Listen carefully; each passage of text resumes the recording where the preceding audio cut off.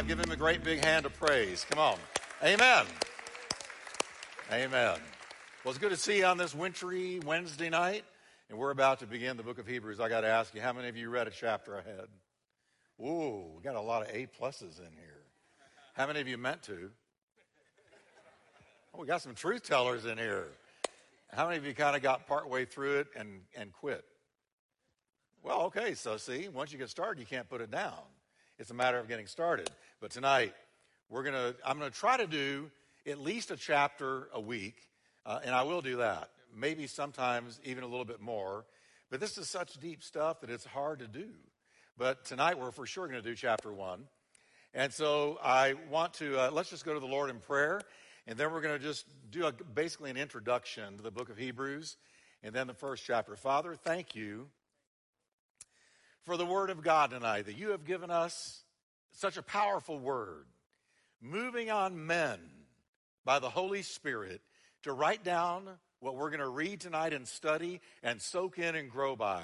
And I pray that, Lord, tonight you will be mighty in our midst, that your presence will fill this place, that the great teacher of the church, the Holy Ghost of God, will open our eyes and open our ears and open our understanding, so that, Lord, we get it tonight, and we leave edified, exhorted, and comforted, and strengthened, and faithed up. In the name of Jesus, would you breathe a prayer and say, Lord, speak to my heart tonight. I receive your word in Jesus' name. Amen. Turn to your neighbor and say, Hebrews. Amen. Now, when you read it, those of you that read the first chapter, did it bless you? Amen? Did it bless you? Amen.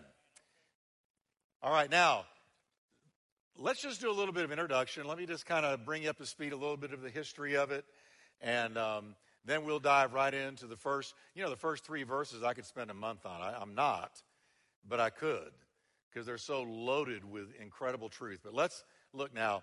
The book of Hebrews is written to Jewish Christians. This is very important to remember. And oh, by the way, welcome to all of our streaming viewers. God bless you.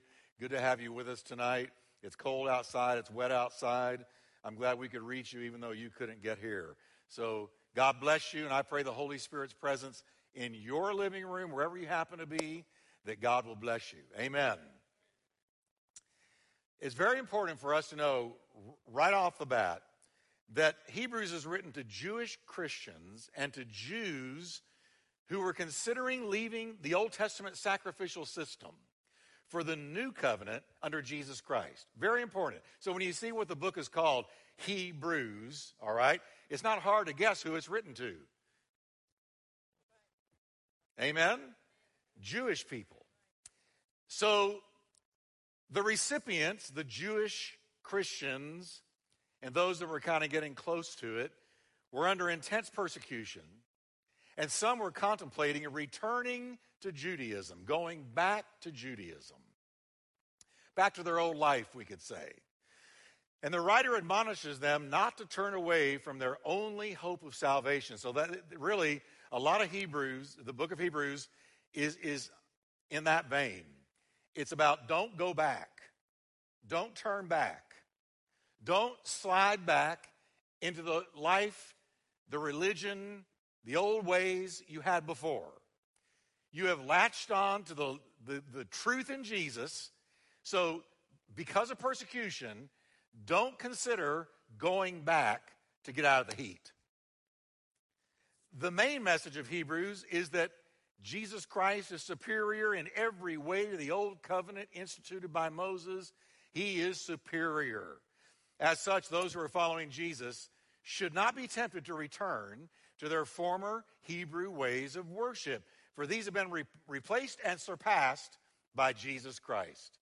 He's better, better, better, better, better, better. As a matter of fact, the key word, one word, for this book of Hebrews is better. Can we say it together?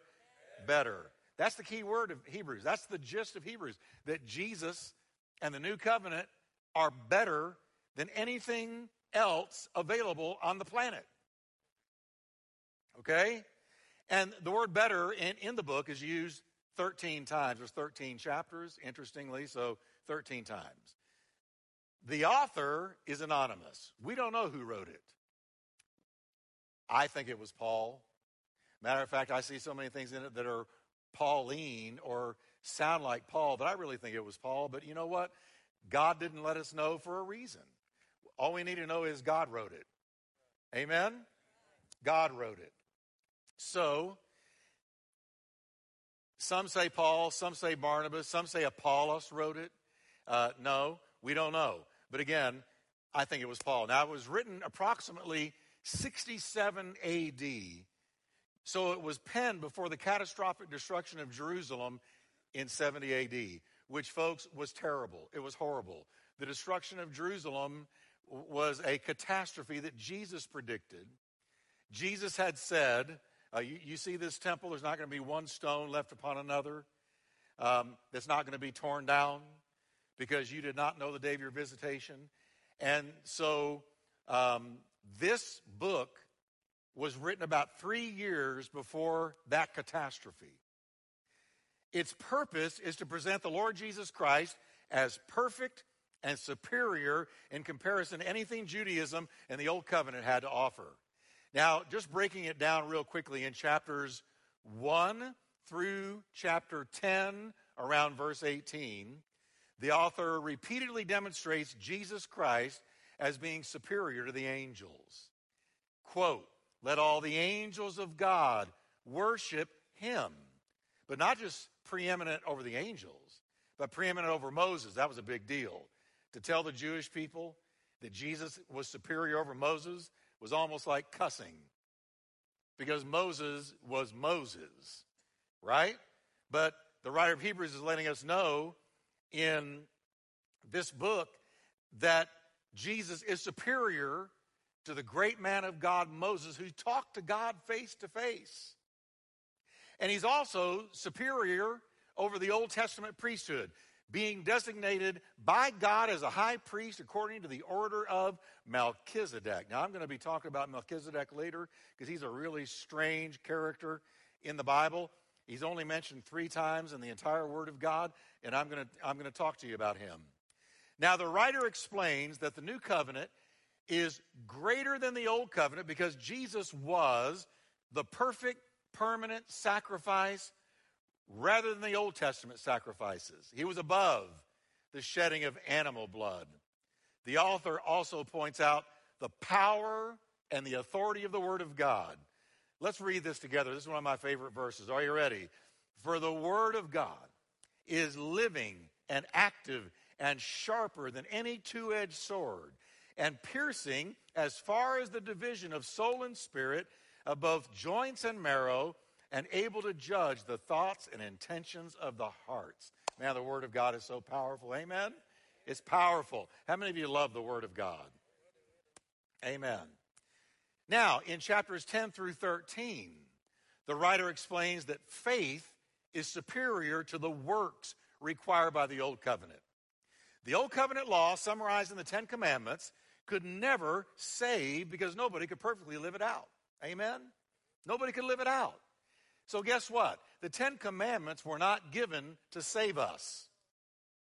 They were given to show us the exceeding sinfulness of our sin. All right? Because as soon as we tried to live them out, we realized quickly, I can't live this out. It's like a barbell on the floor in a gym, and it's got 1,000 pounds on it. And you go up to pick it up, and you can't begin to pick it up. You try and you struggle and you sweat. And let's just say somebody told you if you don't pick it up, you're going to go to hell. So, oh man, I better pick this up. It's got 5 weights on each side, 10 weights, 1,000 pounds. You say, no matter how hard I try, I can't pick it up. What am I going to do? I can't pick it up. And then a brute, a muscular Hercules kind of guy comes into the gym and he says, what you can't do, I'll do for you. And he picks it up and he begins to do reps with it. And then he says, now, if you put your faith in me, God will attribute to you. He will say, you picked it up. He will attribute it to you. He will say, now you picked it up because he picked it up. You put your faith in him, And you trust him to pick it up for you. So I am not saved by my works. I am saved by putting my faith in the only one who could ever pick it up. Amen?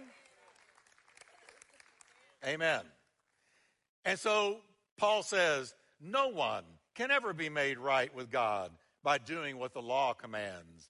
The law simply shows us how sinful we are.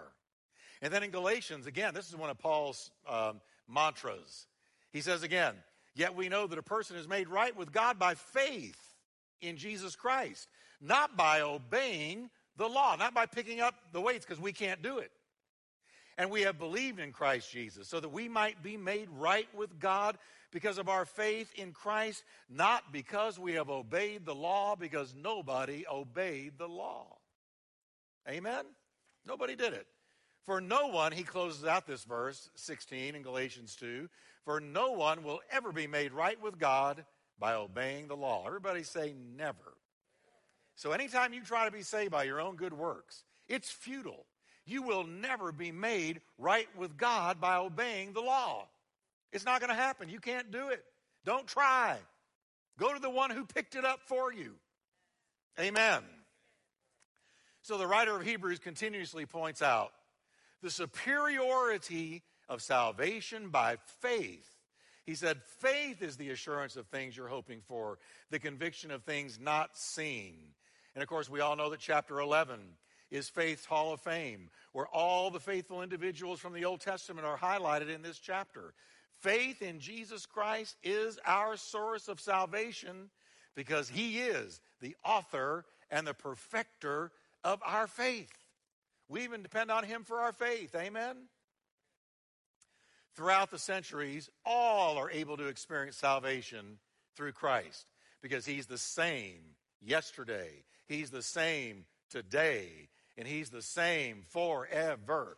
If you're thankful that he picked up those commandments for you, give him a hand of praise tonight. Amen? Amen. Now, we're going to get into the book. That's just a real brief summary, highlighting it very briefly. But the writer begins with some really powerful Christology. Now, Christology is what you believe about Christ. And you know that I tell this congregation often, it matters what you believe about God. It matters a lot. Well, it matters everything what you believe about Christ. What do you believe about Christ? You know, what do you believe about Jesus?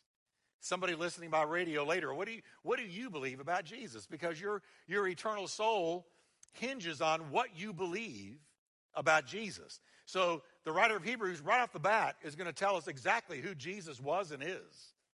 He says in verse 1, Hebrews chapter 1, God, who at various times and in various ways spoke in time past to the fathers by the prophets, has in these last days spoken to us, how, everybody?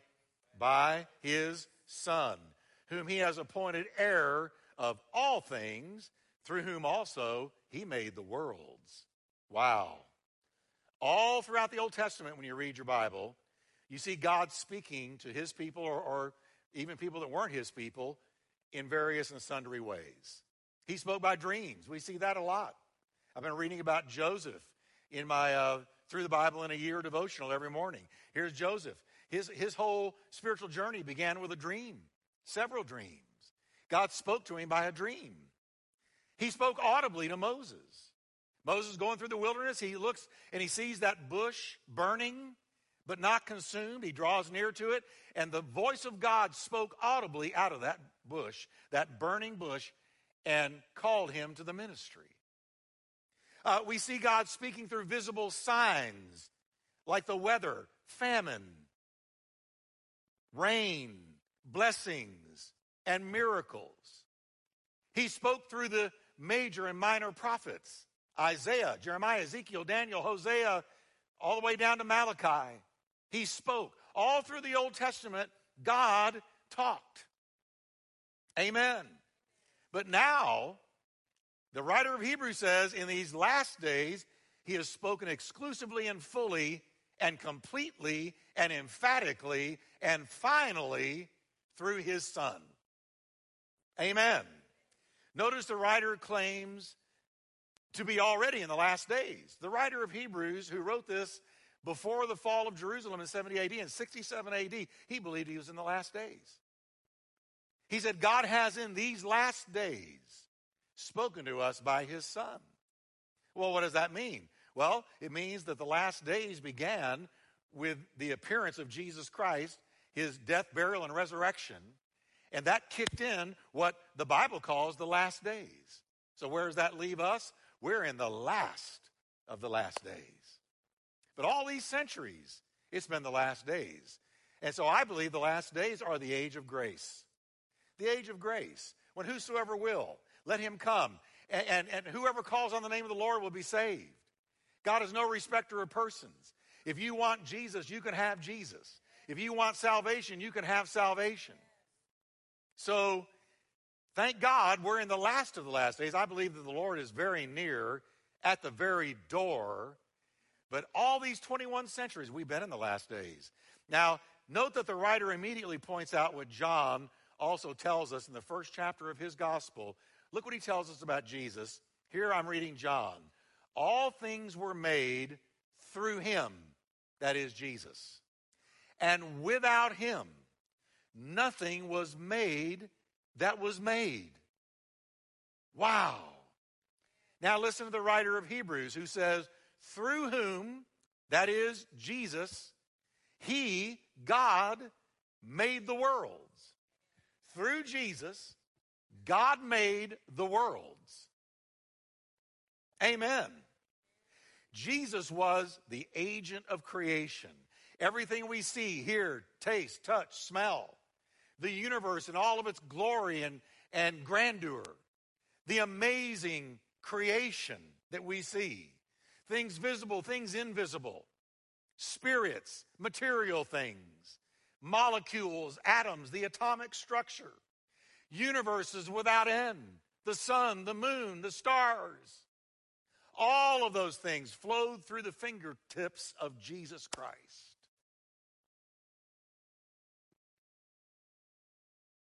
Everybody say heavy.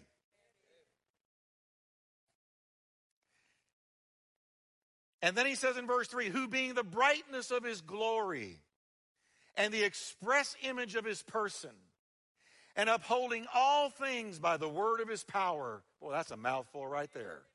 When he had by himself purged our sins, he sat down at the right hand of the majesty on high. Now let me unpack this.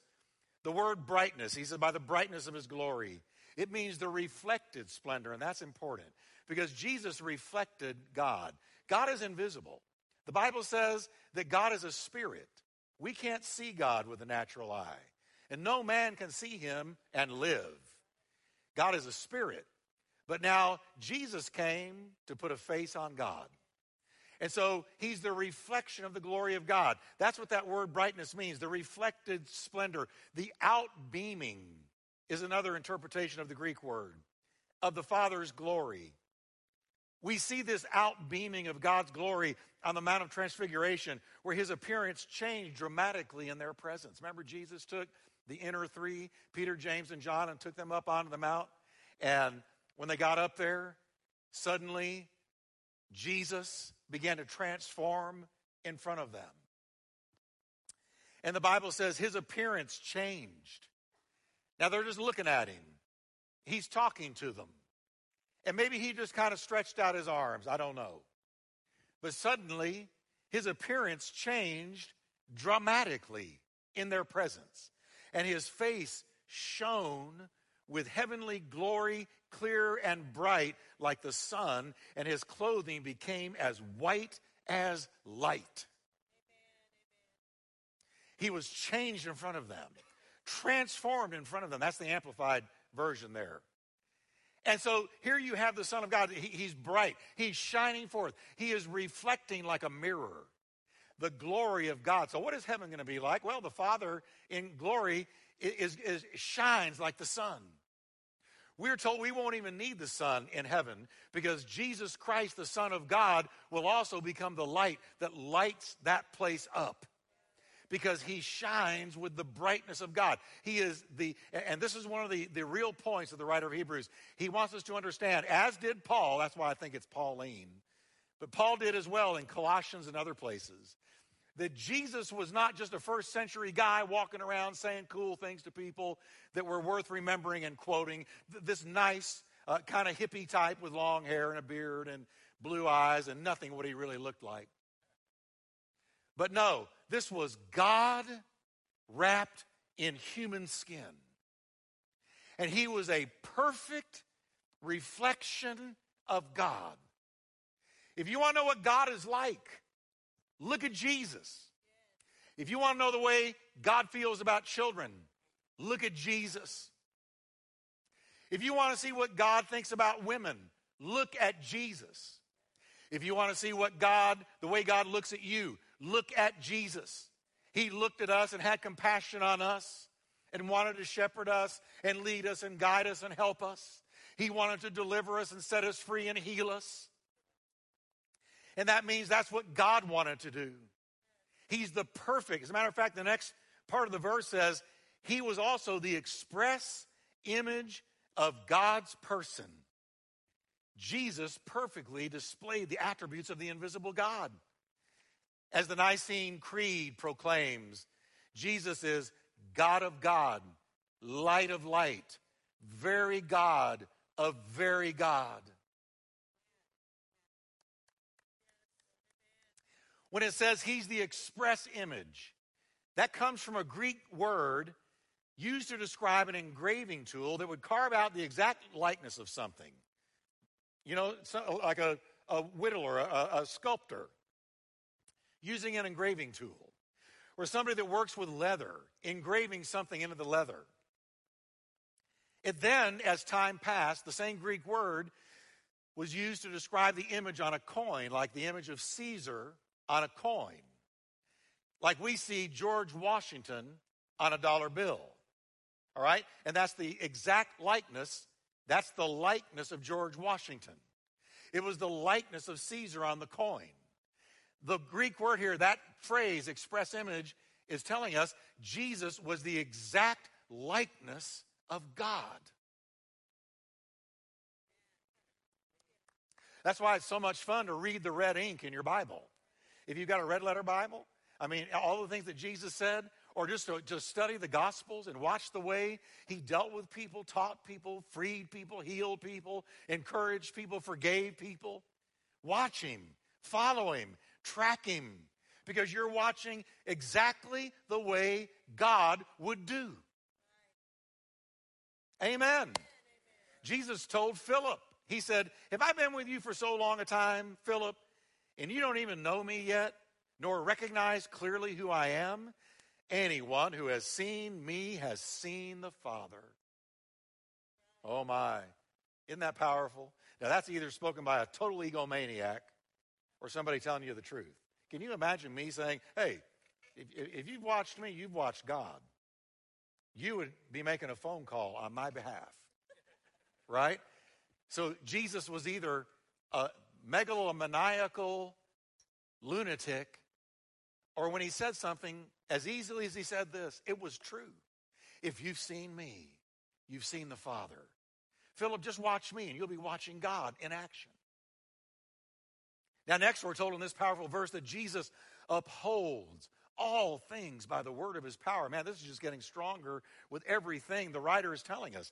The word upholds means he's not only the creative word, but the sustaining providence of everything. He is, as one commentator says, he's the chain band of all things. He is also the guiding force of all things. He's the pilot and the steersman of everything. He's over it all. The universe is being held together by the word of his power. Paul wrote the very same thing in Colossians 1:17. He said, he himself, that's talking about Jesus, existed and is before all things. And in him, all things do what, everybody? All things, let's say it together. All things hold together, are held together. His is the controlling, cohesive force of the universe. So let's walk with this a minute. The atomic structure is held together by the word of his power. The universe is held together by the word of his power.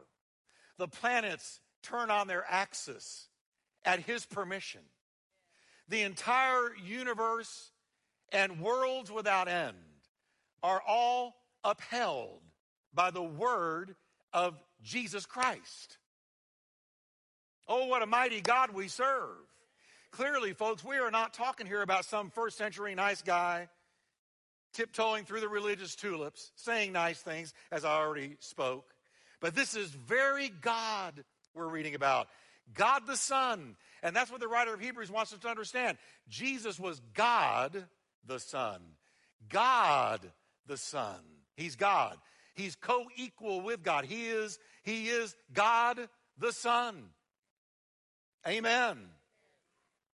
So here we are in verse 3, just being knocked down with incredible truth about Jesus Christ.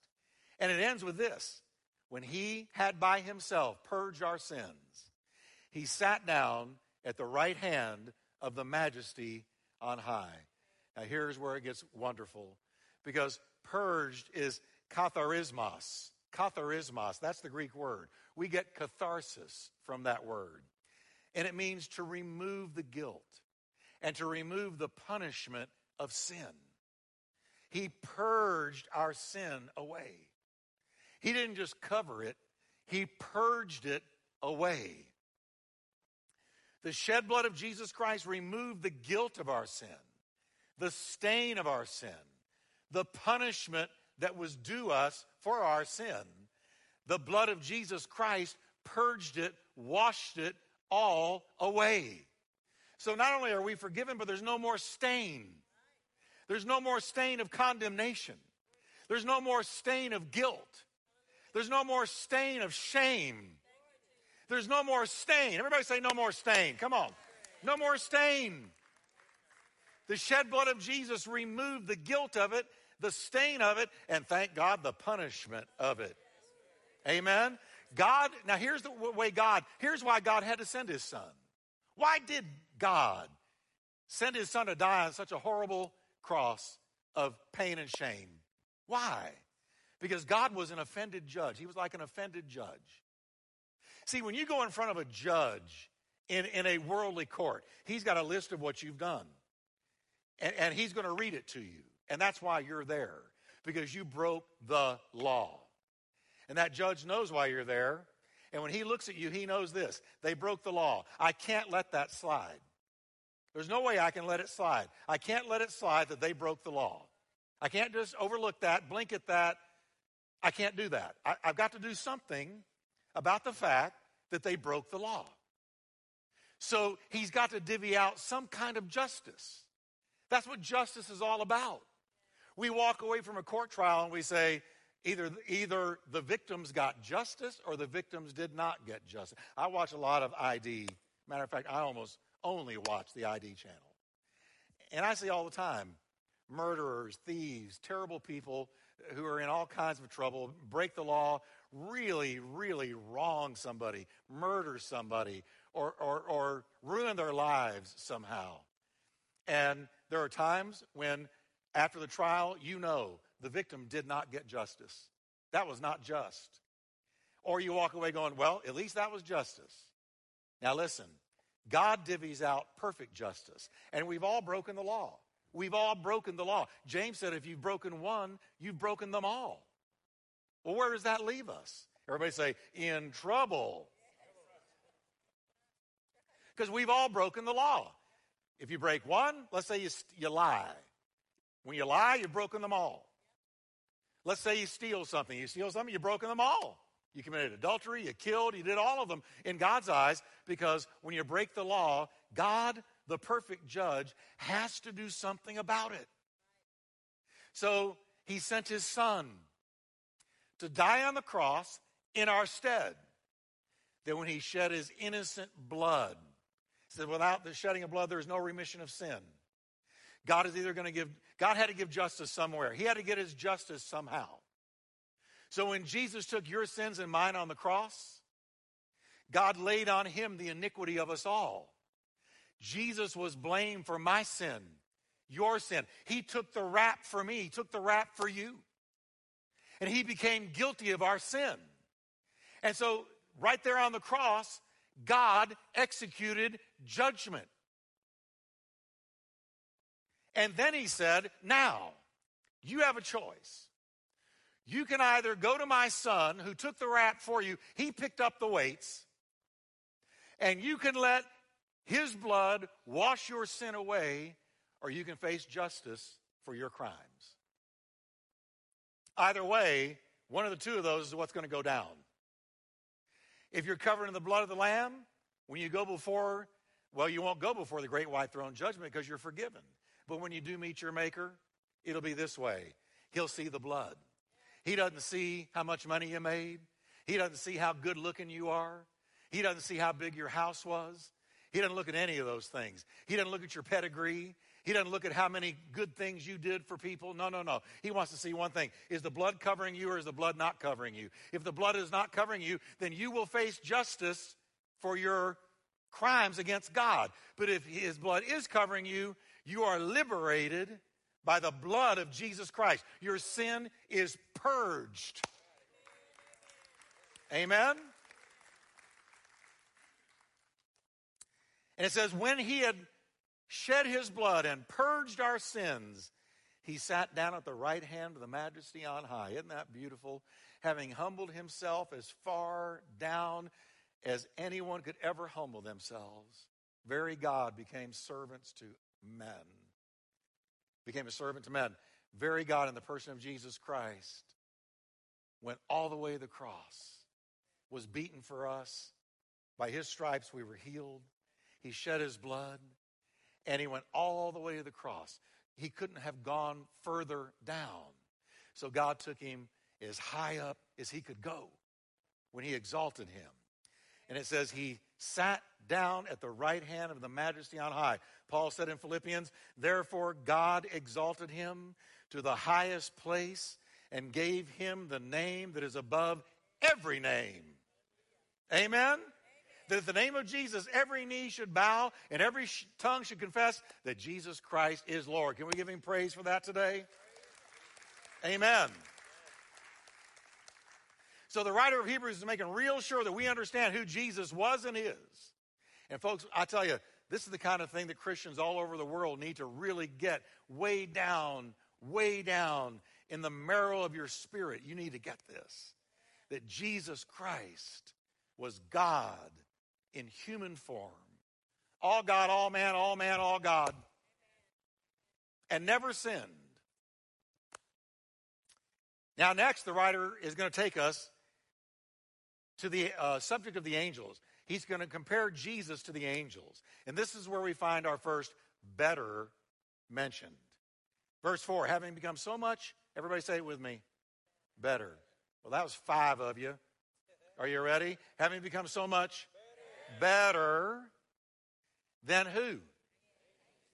The angels.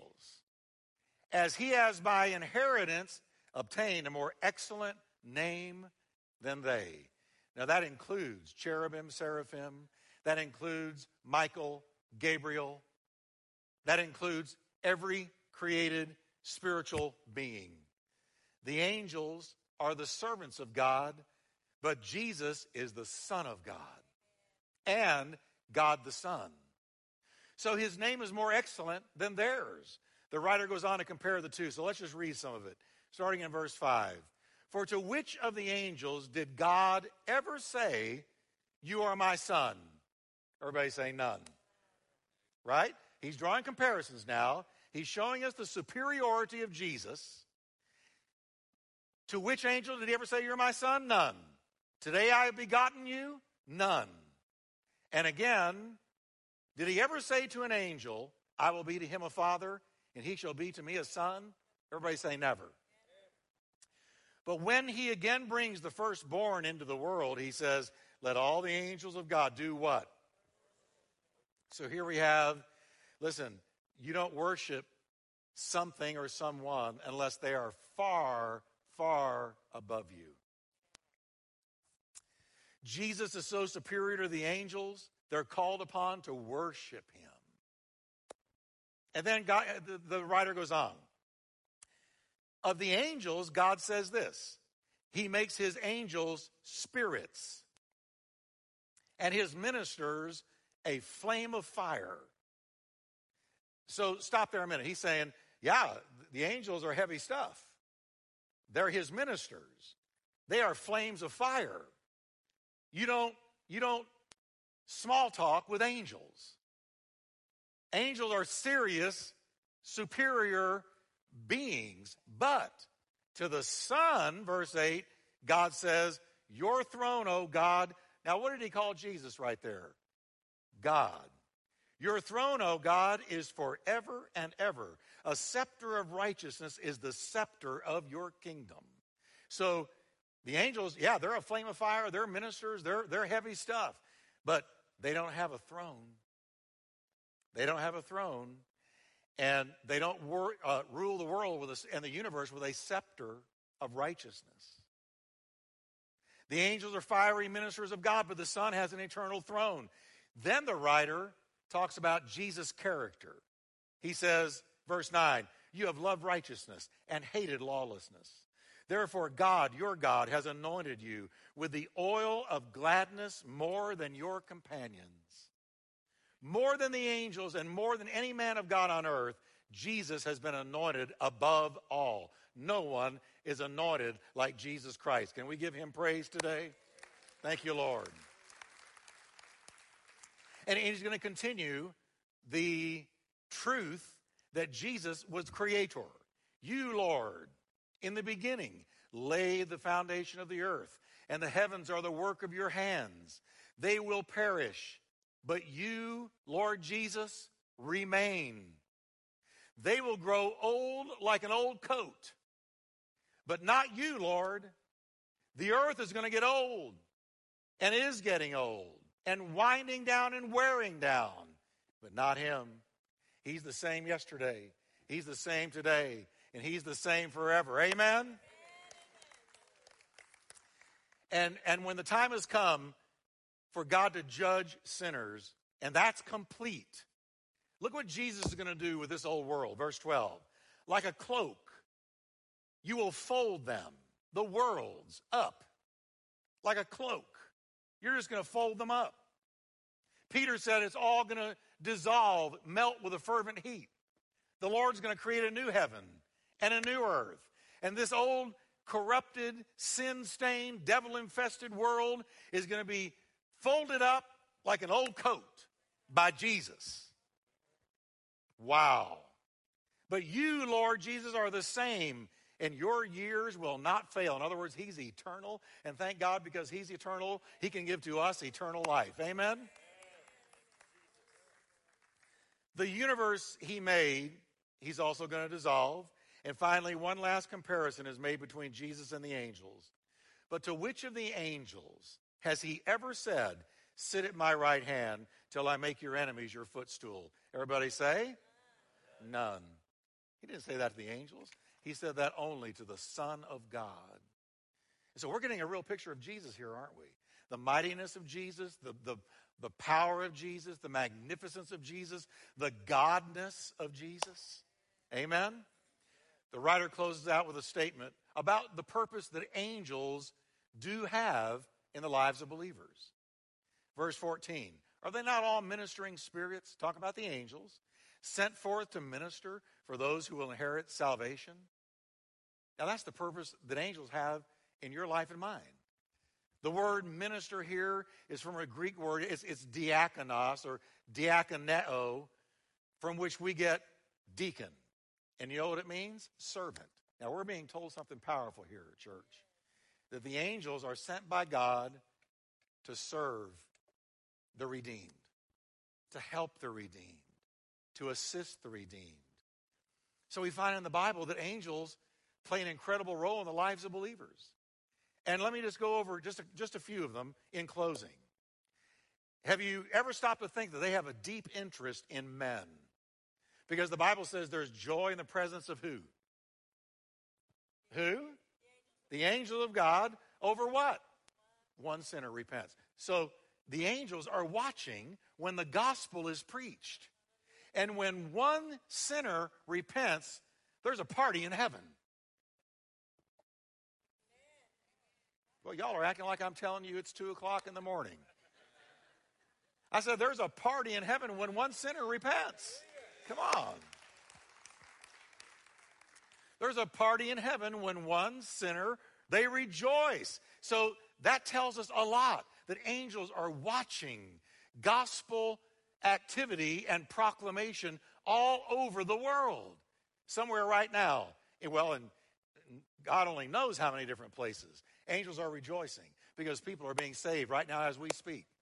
So there is an endless 24/7 party going on in heaven with the angels over sinners that are constantly repenting and being saved. Amen. The Bible also says that angels are sent by God to defend God's children from evil attack, from the enemy. It says in the Psalms, the angel of the Lord encamps round about them. The them is you, God's people, them that fear him. And what do? They deliver them. Now, I think one of the shocks in heaven, one of the things that is going to delight us a lot when we get there is we will know, even as we have been known, John wrote. And here's one thing we're going to know, how many times angels saved our skin and we never even knew it. That close encounter you had with something really wicked, and suddenly you were delivered, you were taken out. I believe right now, there's probably a testimony per person here where you can look back and say, I really strongly suspect angels were sent by God and set me free, or delivered me, or strengthened me, or helped me. Because the Bible said, are they not all ministering spirits, pneumatos, that's spirit beings, sent to minister to those whose names are in the book of life and who the blood of Jesus covers. All right? So they defend God's children from evil attack. They are also sent to help strengthen us in the hour of temptation. Remember in the wilderness where Jesus battled the devil, there appeared an angel from heaven strengthening him. And it's the same for us. Remember when Paul was in the ship at sea and it was being tossed by a terrible storm, and Paul was fasting, and he went down into the depths of the ship and he was praying, and an angel of God appeared to him. And he said, it's okay, Paul, you're going to make it. You're going to make it to the shore. You're going to lose everything, but not one life is going to be lost. You're going to lose the ship, but not any lives. Guarantee you, Paul, because you must go before Caesar. So an angel was sent to strengthen him, encourage him, pick his spirits up so that he walked out and encouraged the rest of the sailors on that ship. And it was just as the angel said to him. And over again, angels are sent. Who knows? Maybe an angel was sent into your life today and helped you, somehow strengthened you. Now, I want to say, you got to be careful here because there's a lot of people that get way too into angels, way too in. We're never to worship angels. We're never to personally, I don't believe it's scriptural to ask God to send one or that anybody can. Let me put it this way. I don't believe it's scriptural that a believer ever command an angel to do anything. I've heard people say, I commanded an angel to come. And I winced and I said, no, you didn't. You didn't command an angel to do anything. Because an angel answers to one. His name is Jesus. To him they bow. He's the boss, applesauce. No one else. And so nobody commands an angel. I've also had trouble. I've heard people say, well, you know, there was an angel in my bedroom when I went in there and we just chatted. I don't believe that. Because angels don't just chat. They're going to bring a word from God if they say anything at all, and then it's over with. They're never to be taken casually or flippantly like we would another person. No, these are divine spiritual beings at the beck and call of Christ who do what he says. And when they come, brother, it's serious stuff. Amen? Amen. How many of you got something out of Hebrews tonight? Can we stand together? And let's thank Jesus, the mighty Jesus that we just read about. And next week we're going to look at what are we going to do? What will become of us if we neglect so great a salvation? Read ahead, Hebrews chapter 2. But that's it for chapter 1. Let's lift our hands to the Lord. Father, thank you for your blessing. Thank you for your presence. Thank you for your goodness. Thank you, Lord, that you're with us here tonight. We thank you, Lord, that Jesus is very God of very God. Thank you for the superiority of Jesus over angels, over the old covenant, over anything else on earth. He is superior, high and lifted up, exalted, promoted, no name higher than his, no personage greater than his. We praise you and we thank you, Lord, in Jesus' name. Let's lift our hands and worship the mighty Jesus Christ. He is Lord. Yes, he is Lord. And he is Lord. He has risen. Sing it now. And he has risen From the dead. from the dead. And he is Lord. Come on, everybody, lift your voice. Every knee shall bow. And every knee shall bow. Every tongue confess that